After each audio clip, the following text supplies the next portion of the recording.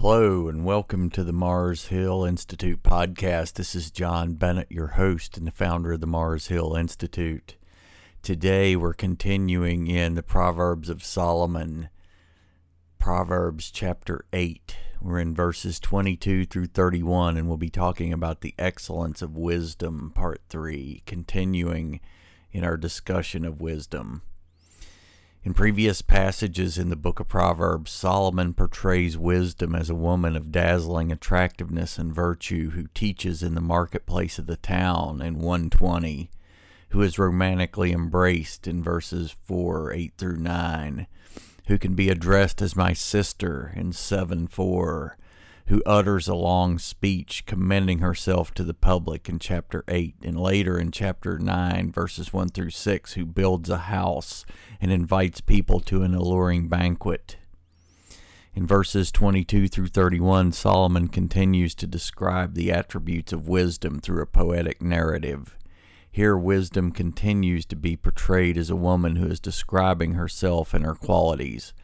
In reality, wisdom is not a person. It is an abstract quality, attribute, or character trait. It is the proper application of knowledge and understanding. It is the consistent application of sound judgment. Here we'll see that it is, in fact, most ancient and has existed alongside God throughout eternity. It is a timeless character trait exhibited by God Himself.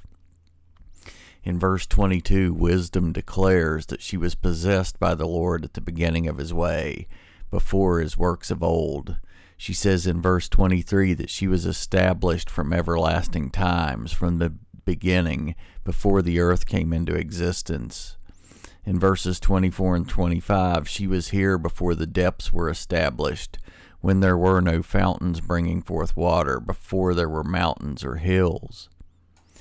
Verses 23 through 26, the Lord possessed me at the beginning of His way, before His works of old.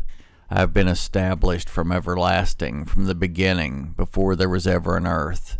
When there were no depths, I was brought forth, when there were no fountains abounding with water, before the mountains were settled, before the hills I was brought forth.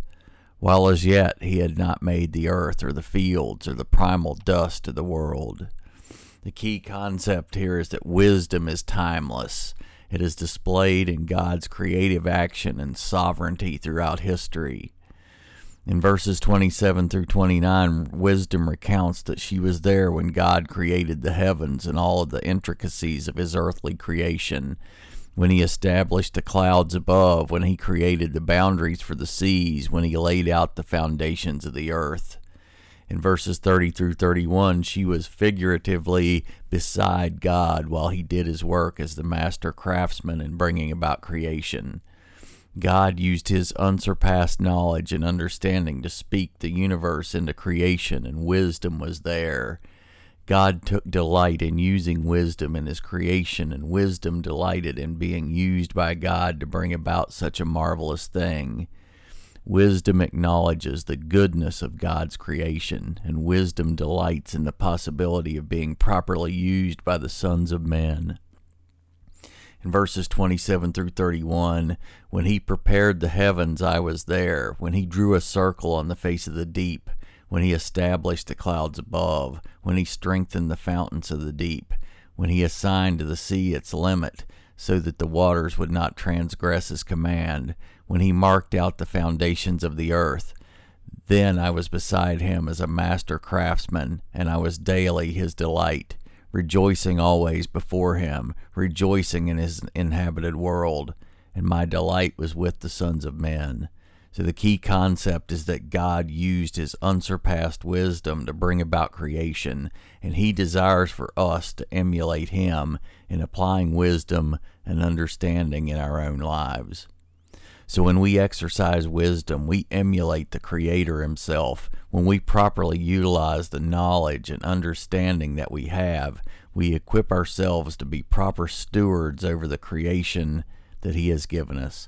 God desires for us to seek out wisdom, apply it, and receive the blessings that come from it in our lives. So thank you for joining us today. Check us out on the web at marshillinstitute.com or on Facebook at facebook.com/The Mars Hill Institute. Thanks again, and we'll catch you next time.